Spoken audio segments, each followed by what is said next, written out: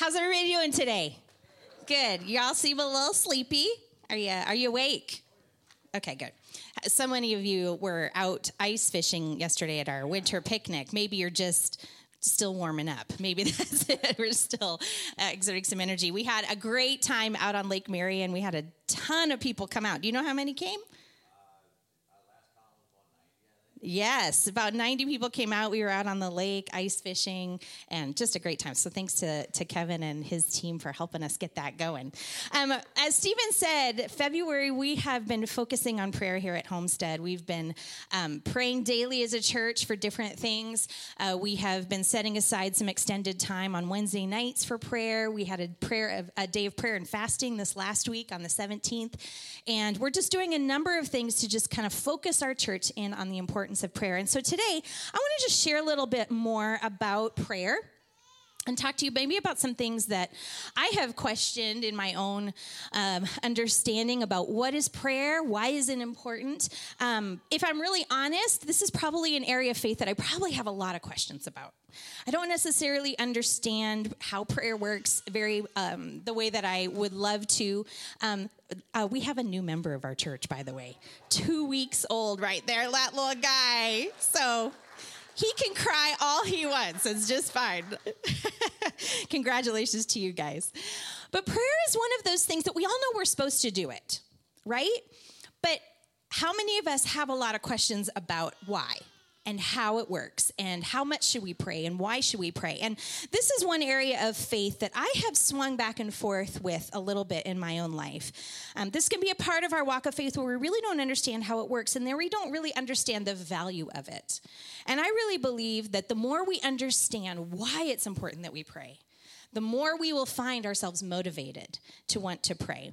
Now, when I was younger, I think I looked at prayer more along the lines of that unshakable belief, like that childlike faith. I can ask God for anything, I can believe, and God is going to do it. That total unshakable faith. But if I'm honest, it was also probably a fairly immature view of prayer, because I think I looked at it as a little more of like wishes and genie in a bottle. And if I pray this many times, or if I pray this way, or if I really mean it enough, then for sure God is going to do exactly what I want him to do, right? Has anybody had that kind of view of prayer? And then I lived a little while longer, and I encountered times that I really, really prayed, and I really believed, and I really spoke with authority about something, and then what I had been praying for didn't happen. Or what I'd been praying against still happened. And so then I was like, well, maybe this doesn't work. Have any of you, maybe you don't have to raise your hand. Yes, me, I totally have doubted Pastor Christy. Thanks, Colonel. He won't let me be alone in my doubt. So I think that then I was like, well, okay, I'm confused. Like, I know I'm supposed to really believe and I'm supposed to pray. So then I probably swung the other way. And I decided that this was all about a life of surrender. Right? That God was sovereign. God knows more than me. God is going to do whatever God is going to do. And so my posture should just simply be one of acceptance. And my posture should simply be one of, well, God, whatever you're going to do, whatever's going on, help me to just accept it. And I probably swung the other way that I stopped praying, Lord, change this. God, could you move in this situation? I probably was just like, well, God, do whatever is going to happen, and just help us all to deal with the fallout. Can anybody relate to that?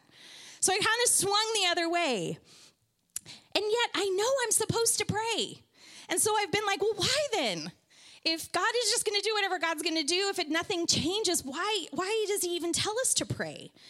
And times I really haven't understood why and how I'm supposed to pray these things. Can anyone relate to that when it comes to prayer? Okay, so we're going to talk about this today. Now, I want to say this. We are in good company. So I've been reading about some of my heroes in the faith, and here are some of the things that they have said about prayer. Elisabeth Elliot is one of the most famous missionaries in the world. Her husband was killed by the very people who they went to serve, and she went back after they had murdered her husband and told this tribe about the gospel. So she's one of my spiritual heroes, and this is what she said in a book I was reading of hers the other day. News came one day which indicated that a matter I had been praying about had deteriorated rather than improved. What good are my prayers anyway, she asked. I was tempted to ask. Why bother? It seems like it's becoming a mere charade.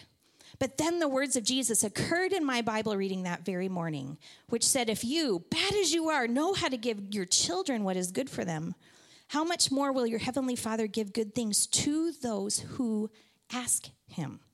So she struggled with that. And Amy Carmichael, another very famous missionary, she served the children of India for 55 years, from the late 1800s to 1951. And this was from her journal. She said, with all that says to me, what's the use of praying? What difference does it make if you pray or not? There is so much to do. Why set aside so much time just to pray? She asked that question too. I'm looking out at a whole sea of need. Why is it important that I set aside time to pray? And I share these questions. But let me tell you, the Lord has been stirring in me this call to pray. And it's growing and it's growing. And so I am determined to try and gain a better understanding about why prayer matters. And so I want us to lean into these questions so that we can gain a real understanding of why this is so important. I think the more we understand why, it will help us to engage in times of prayer and not take lightly this responsibility that God has given us to pray. So here are a few things I want to look at today regarding prayer. The first thing is this. Number one, Jesus prayed. Jesus prayed. We see over and over and over in Scripture that this was something that Jesus did all the time. Let me take you through a few verses that show us this. Matthew 14:23. After sending them home, he, being Jesus, went up into the hills by himself to pray. Night fell while he was there alone. Mark 6:46 says, after telling everyone goodbye, he went up into the hills by himself to pray. Luke 6:12 says, one day soon afterward, Jesus went up onto the mountain to pray, and he prayed to God all night. Luke 6:12, I already said that one. Mark 1:35, before daybreak the next morning, Jesus got up and he went out to an isolated place to pray. So we see that he went at night and stayed all night. Now we're seeing he got up early and went out and found a place to pray. And Luke 5:15 through 16 says, but despite Jesus' instructions, the report of his power spread even faster, and vast crowds came to hear him preach and to be healed of their diseases. But Jesus often withdrew to the wilderness for prayer. So why is this important? If Jesus needed prayer to accomplish his work on earth while he was wearing our flesh, how much more do you and I need to pray in order to accomplish the work that we have to do on earth? Jesus prayed.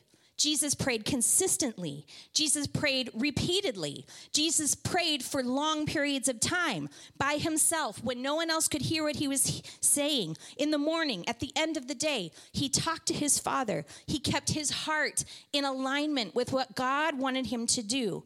He processed the things he was seeing on this earth and asked God to engage the powers of heaven here on earth. Jesus modeled for us the importance of setting aside time to pray in order to do the work of the kingdom. Jesus said, I've come to do my Father's work. And he showed us that prayer was a key in order to do that work. Jesus knew that his prayers would set into motion things in heaven and earth. Listen to another quote by Elizabeth Elliot. She said, people sometimes say that the only reason for prayer is that we need to be changed. Certainly we do, but that is not the only reason to pray. Jesus did not need to be changed or made more holy by prayer. You think about that. Sometimes we say, well, the only reason to pray is so that God can change me. Well, Jesus didn't need to be changed. He was sinless. He was holy. And yet, he made it a regular, consistent part of his life here on earth. Jesus modeled prayer in his own life, and then he told us that we should also pray. Now, that's really, at the end of the day, all we really need to know, right? Because I said so, because he told us to, so we should make this a priority.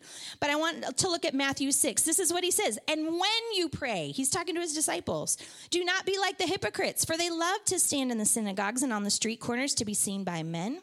Truly, I tell you, they already have their full reward. But when you pray, go into your inner room, shut the door, and pray to your Father who is unseen. And your Father, who sees what is done in secret, will reward you. And when you pray, do not babble on like pagans, for they think that by their many words they will be heard. Do not be like them, for your Father knows what you need before you ask him. Jesus didn't say if you pray. He didn't say when it feels like maybe everything's falling around and you should, but he just was basically like, this is a part of everything that you're going to do. So when you do it, here's how to do it. It should be the most natural part of our lives. Jesus told his disciples to pray. He modeled it. He instructed them on it. He shared parable after parable to get them to understand the importance of it. And at the end of the day, we are followers of Christ. So whatever Jesus did, we do. And whatever Jesus told us to do, we do. So because Jesus had a consistent, robust prayer life, we should also have a consistent, robust prayer life. The second reason we should pray is this. There are things that only happen when we pray. There are things that only happen when we pray. If you have your Bibles, I want you to turn to Mark chapter 9 because I want to dig into a story there where we encounter this really interesting situation. Mark chapter 9, verse 14. Let's read it together. It says, when they returned to the other disciples, so Jesus and some disciples had been off, and they come back into a scene where the other disciples are with this crowd. So when they returned to the other disciples, they saw a large crowd surrounding them, and some teachers of the religious law were arguing with them. When the crowd saw Jesus, they were overwhelmed with awe, and they ran to greet him. What is all this arguing about? Jesus asked. One of the men in the crowd spoke up and said, Teacher, I brought my son to you so you could heal him. He is possessed by an evil spirit that won't let him talk. And whenever this spirit seizes him, it throws him violently to the ground. Then he foams at the mouth and grinds his teeth and becomes rigid. So I asked your disciples to cast out the evil spirit, but they couldn't do it. Jesus said to them, you faithless people, how long must I be with you? How long must I put up with you? I think Jesus got a little ticked off right there. Bring the boy to me. So they brought the boy. But when the evil spirit saw Jesus, it threw the child into a violent convulsion, and he fell to the ground, writhing and foaming at the mouth. How long has this been happening? Jesus asked the boy's father. He replied, since he was a little boy. The spirit often throws him into the fire or into water, trying to kill him. Have mercy on us and help us if you can. What do you mean if I can? Jesus asked. Anything is possible if a person believes. The father instantly cried out, I do believe, but help me overcome my unbelief. When Jesus saw that the crowd of onlookers was growing, he rebuked the evil spirit. Listen, you spirit that makes this boy unable to hear and speak, he said, I command you to come out of this child and never enter him again. Then the spirit screamed and threw the boy into another violent convulsion and left him. The boy appeared to be dead. A murmur ran through the crowd as people said, he's dead. But then Jesus took him by the hand and helped him to his feet, and he stood up. Afterward, when Jesus was alone in the house with his disciples, they asked him, why couldn't we cast out the evil spirit? And Jesus replied, this kind can be cast out only by prayer. Now, this is quite a story, right? There's a whole lot going on here. Can you picture the disciples who are trying to follow the example of Jesus? They're like, we've seen him do this. We've seen him do this before. We can do this, right? We love Jesus. And so there's a crowd gathering. There's religious leaders gathering. And so the disciples think, well, we can do this. We've got it. But they can't do it. They're trying, which is actually one of my worst fears in the world, right? To be like, I'm going to pray for that. And then it's like, nope, didn't work. They can't do it. The spirit won't come out. And so Jesus shows up and we see him frustrated. We see him frustrated with his disciples and with the people. He says, you faithless people, how long must I be with you? How long must I put up with you? Bring the boy to me.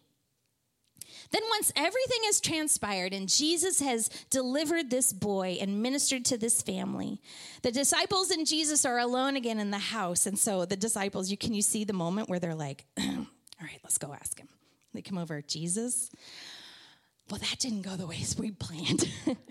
So why couldn't we do that? What was missing there? We were eager. We had the right, like, we've seen you do it. We wanted to do the things that you have done, Jesus. Why couldn't we do that? We wanted to help. We wanted to offer the solution. Why did we lack the power? And Jesus says, this kind can only be cast out through prayer. Now, let me ask you something. Open your Bible again and look at this story. When did Jesus pray in this story? Before. We don't see him pray in that moment. We don't see him pray for the boy. We don't see him step aside and say, just give me a few minutes. I'm going to go over here and pray to the Lord and ask him to give me instructions. We don't see him pray anywhere in this story. When did Jesus pray? At daybreak up on the mountain. The night before, when he had gone up and spent the night praying. When he had withdrawn into the wilderness for extended times of prayer. Jesus had a life of prayer. That's where his power came from. He had already set aside the time. He had already built into his life a consistent, robust life of prayer into his routine. And therefore, when he was ready as soon as the need arose. Now, I have a day job. I work at North Central University. I support the president of the university. He is a brilliant, brilliant man named Scott Hagan. He is an incredible leader. He's one of the smartest people I know. He has a PhD in leadership. But every single morning, he comes into his office, and his phone is at 2% power.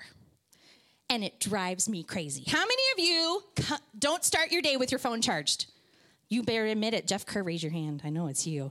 How many of you like me, I plug it in before I go to bed, I plug in my computer, I plug in my phone, I make sure everything's ready to go so that I can start the day. And so my brilliant boss comes in every morning and he sits down and is like, all right, what have I got going on today? Can you just show me because my phone's dead? And I'll say, President Hagan, you are a brilliant man. You are not ready for this day. You have to plug your phone in at night before you come here. And he's like, I know. I was just texting people, and then I fell asleep with it right here, and then I just forget. And him and his wife and I talk about, like, how it drives us crazy. Because I'm like, you have phone calls all day. You have so many things that you need to do. You're not ready. You are not ready for the day. And it's like, I know. So now I have around his office, like, he can sit over here, and there's a thing he lays it on, and one over here, and one over here. I have cords everywhere because his phone is never charged. And I was thinking about that idea of, I don't like my phone to get, like, less than 25%. Anybody than me that I start freaking out once it hits, like, halfway? I know my mom is that way. There's something about being prepared. Like, I know that I'm ready. I know that I'm ready, no matter how many phone calls I have to take, even if it goes a long time, I know that I am ready to go. And I was thinking about that when we look at Jesus' life. It's like he just built in the recharging into his normal life. And so no matter what came his way, he was ready to go. And I just had this idea in my mind that you and I and a lot of other believers, we are walking around on 2% charge. And we are facing all kinds of stuff every single day. And we lack the wisdom, and we lack the power, and we can't do it, and we're eager, and we're like those disciples going to Jesus. We really wanted to help. Why didn't it work? And Jesus says, because you don't pray. You're not ready. You're not ready to face what you have because you haven't built into your life prayer. Now, Jesus had prayed. He was ready. He was not only ready to cast out the demon, but if you look at that story, how much nuance was happening in that story? There was a crowd of people watching. There were religious leaders who were there to try and trap Jesus. There was a hurting father. There was a suffering boy. There were disciples who he was trying to train and who were feeling the embarrassment and shame of the moment. And Jesus walked into this situation that was just filled with all kinds of nuance. And how was he able to walk into that and be able to discern the right thing to do in the right moment? It's because he was ready for prayer. And not only are you and I lacking the power, I think, in our lives, we are lacking that discernment. We are walking into our office spaces and they are overwhelmed with conflict and different opinions. And we're all like, I don't know what to do. But Jesus walked into that with confidence, with the discernment of the Holy Spirit, he knew exactly what to do. We have to be ready for whatever comes our way every single day. And we cannot walk into our day with 2% power. We're not ready for what we're going to face. Everything from being able to command the demons all the way down to respond to our culture and the circumstances of our moment. We're like those disciples who are trying to operate in power, and yet we haven't done the work in prayer to be ready for it. I am convinced that we are in days where you and I will only be able to accomplish the will of God through a consistent prayer life on our own. Just as Jesus has said, this kind only comes out through prayer. I think we are in a this kind season of our lives, and we have to be ready to go. It already must be built into our lives. We won't have the luxury of stepping away for a minute. Well, let me just pray about this for a few minutes. Let me just take some time and try and see if I can get an answer. We won't have that luxury. We have to be ready to go right then in the moment. We need to have already been in prayer in order to do the work. So we know that Jesus prayed. We know that there are things that only happen when we're charged up and ready to go. And lastly, number 3, prayer is the responsibility of the church. We've talked about the fact that certain things only happen when we pray. And I know that maybe we're not fully convinced of this, but you know who is? Satan. He is fully convinced. He knows the power of our prayers. Amy Carmichael said this: Satan is much more afraid of our prayer than our work. You might want to write that down. Satan is much more afraid of our prayer than our work. That's why he fights so hard when we are going to pray. This last Wednesday, we had our prayer night from 6 to 8 here at the church, and I was ready to go. I'd been thinking all day about, okay, I'm going to go. I'm so excited to go pray. And I had to stop at the dentist and have some dental work done at 5 o'clock. But I was going to be here by 6. And they were trying to do some things, and they were like, this isn't working. And they had to take these molds 3 times. And they're like, we don't know what's going on. And I'm like, I know, I'm trying to get to pray. I just read this morning, that Satan is more afraid of our prayer than our work. And sure enough, when I left there, it was 7:15, and I'm like, I might as well just go home. And I was on my way home, and all of a sudden I remembered this again. And I was like, no way. You are not stopping me. And so I come reeling in, and I'm like, I'm going to make this the best 20 minutes I've ever had to pray. You're not going to stop me. But I was amazed at how quickly I saw the fruit of that. Satan is more afraid of your prayer than your work. Why? Because your prayer matters. Your prayer changes things. Satan fights against us praying because he knows the power that prayer has. James 5:16 says, the prayer of a righteous person is powerful and effective. It has power to accomplish things. Our prayers are powerful and effective. And you and I, as followers of Christ, we bear a responsibility for the spiritual climate of our world. We bear a responsibility for the spiritual climate in our world. God, for whatever reason, has put us into this equation. I think he could have come up with a better plan, but you and I are a part of God's plan and his kingdom coming to this earth. Us praying is in direct correlation to how the kingdom of God is spreading on the earth.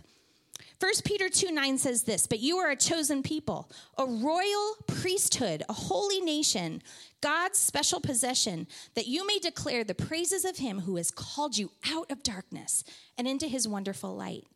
We are a kingdom of priests. The Old Testament, the priest's role was to intercede on behalf of the people at the mercy seat of God. You and I are a royal priesthood who are called to step in between darkness and light. And our world is in the dark, and we are supposed to step in and say, no more, step back. We are calling the kingdom of heaven down to earth. We are to stand here. That is our responsibility as the church. They're not going to pray for themselves. They don't even know. But we know, and that is our job. Jack Hayford said this, prayer in all regards takes a new frame of reference when we understand the war between God's kingdom and Satan's dark hordes. This battle, insofar as it involves earth, is one in which God has called us to engage, enlisting us as knee soldiers whose prayer call for the incoming of God's kingdom will welcome a barrage of God's power to break through the darkness and to bring deliverance to the people that we know. Prayer is our responsibility. I've been thinking about this a lot. We are all concerned with what's going on in our world.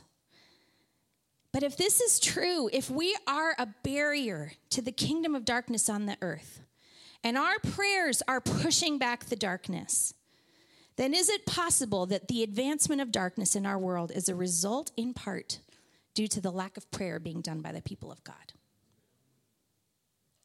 I have just felt this cry in my heart. If you want the darkness pushed back, push it back. This is our responsibility as the people of God. As I've been feeling this rumbling in my spirit, I wrote this in my journal one day. I'm afraid that our Christianity is selfish. We're self-focused, self-centered, and self-obsessed. The only things we pray about are ourselves.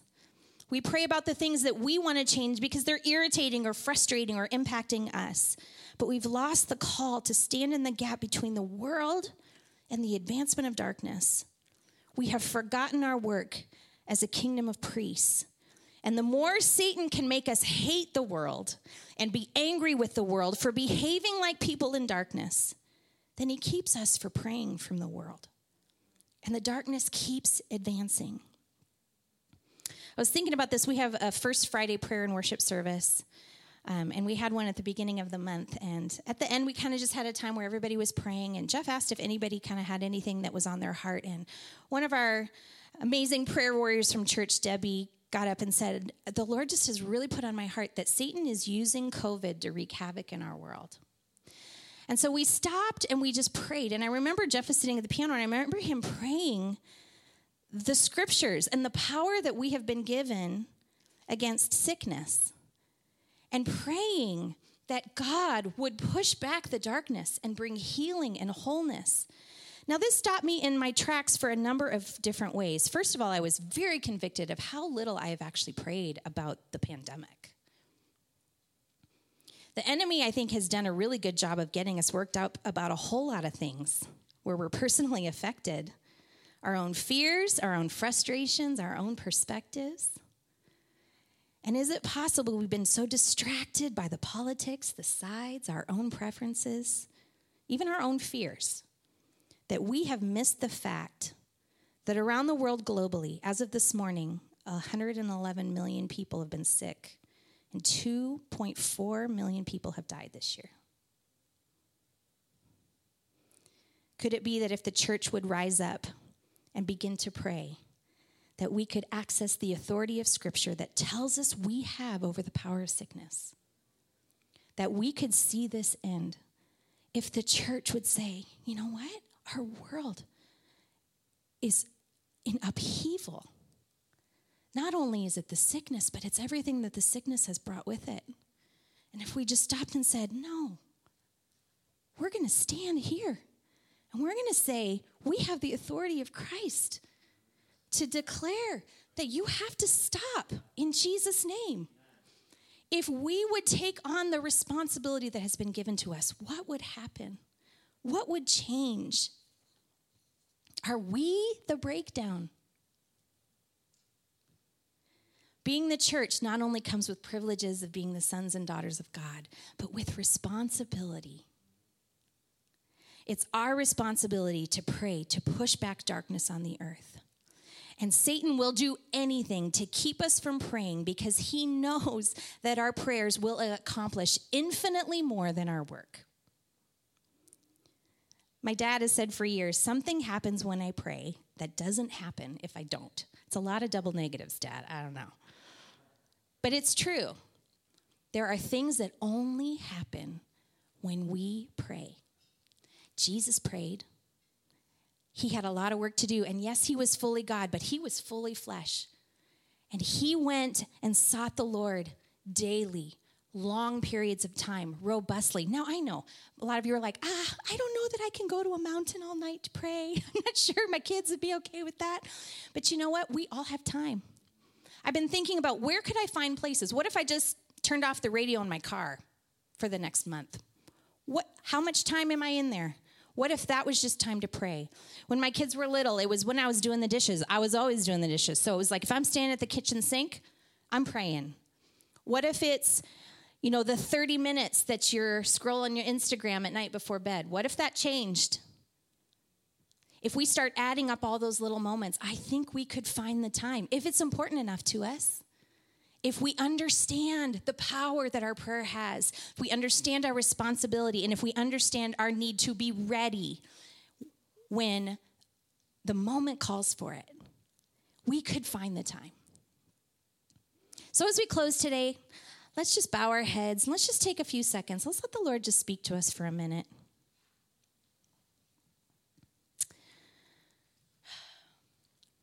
Jesus, first of all, we repent of our prayerlessness. Lord, I personally repent of my prayerlessness. God, I am really good at working for you. I want to do all the things. And yet I recognize that so often I have not been operating in the power that comes from spending time with you. I'm trying to do all the work at 2%. And Lord, in the moments where I haven't had the wisdom and I haven't had the power and I haven't had the understanding, I've thrown up my hands and thought, well, I don't just know how this works. And yet the reality is I haven't spent the time I need to. Thank you for showing us the way, Jesus. Thank you for modeling a life of prayer. Thank you for showing us that you didn't just go out and do all the miracles, but every time you were going to do that, you stepped away first and you spent time with the Father. And you communed with him and you listened to him and you let him impart his wisdom to you and impart strength and impart power. And then when the moment called for it, Jesus, you were ready. God, I want to follow your example in that. And Jesus, we also repent that as your church, Lord, we have allowed so many things to distract us. We have allowed so many things to capture our attention. We've allowed so many things to keep us from engaging in the place that we're supposed to be as a barrier between darkness and the world. And Lord, we pray that you would ignite a fire in us to push back the darkness. Lord, we even right now agree as a family of believers in the name of Jesus, push back the darkness. Lord, we speak against a spirit of sickness. We ask in Jesus' name that you would stop the spread of COVID in our world.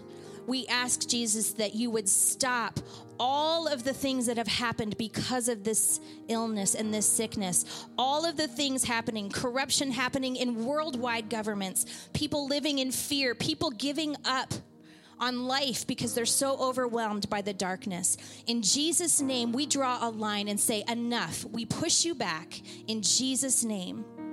You have had your way long enough, and we put a stake in the ground as the people of God because you told us what we bind in heaven would be bound on earth, and we push back in Jesus' name. Lord, I pray that we would see the fruit of the church rising up in prayer, that we would see change, that we would see people coming to faith, that we would see people healed in Jesus' name. Lord, I ask that you would put in all of us a sense of duty and responsibility to pray like we've never prayed before. Lord, we want to serve you well as your people. We're grateful for all the privileges that come with being your bride, but Jesus, we take on the responsibility as well. So help us, Jesus, to do it well. Help us to not give up. Help us to not get distracted. We thank you, Lord, that we have the power and authority through your name. Jesus, I thank you for every person here. Lord, I just pray a special blessing on them. Lord, I pray whatever is heavy on their heart, I pray in the name of Jesus, you would begin to ignite a desire to seek you. Lord, I pray they would see the change coming as your Spirit, by your power, as we pray, accomplishes more than we could ever do with our words or our actions. As we engage with the Spirit of the living God, I pray that strongholds over families would be broken in Jesus' name. I pray that addiction would be broken over lives in Jesus' name. And I don't care if it's been 7 generations of addiction. In Jesus' name, there is the power to break those strongholds. Lord, we speak against anxiety and depression in Jesus' name. We tell them they have to go. This no more in Jesus' name. We pray over our kids. Lord, we declare that they will have a heart to love you and serve you in Jesus' name. Lord, we push back the darkness. And we will continue to pray that your kingdom would come and your will would be done on earth as it is in heaven. In Jesus' name.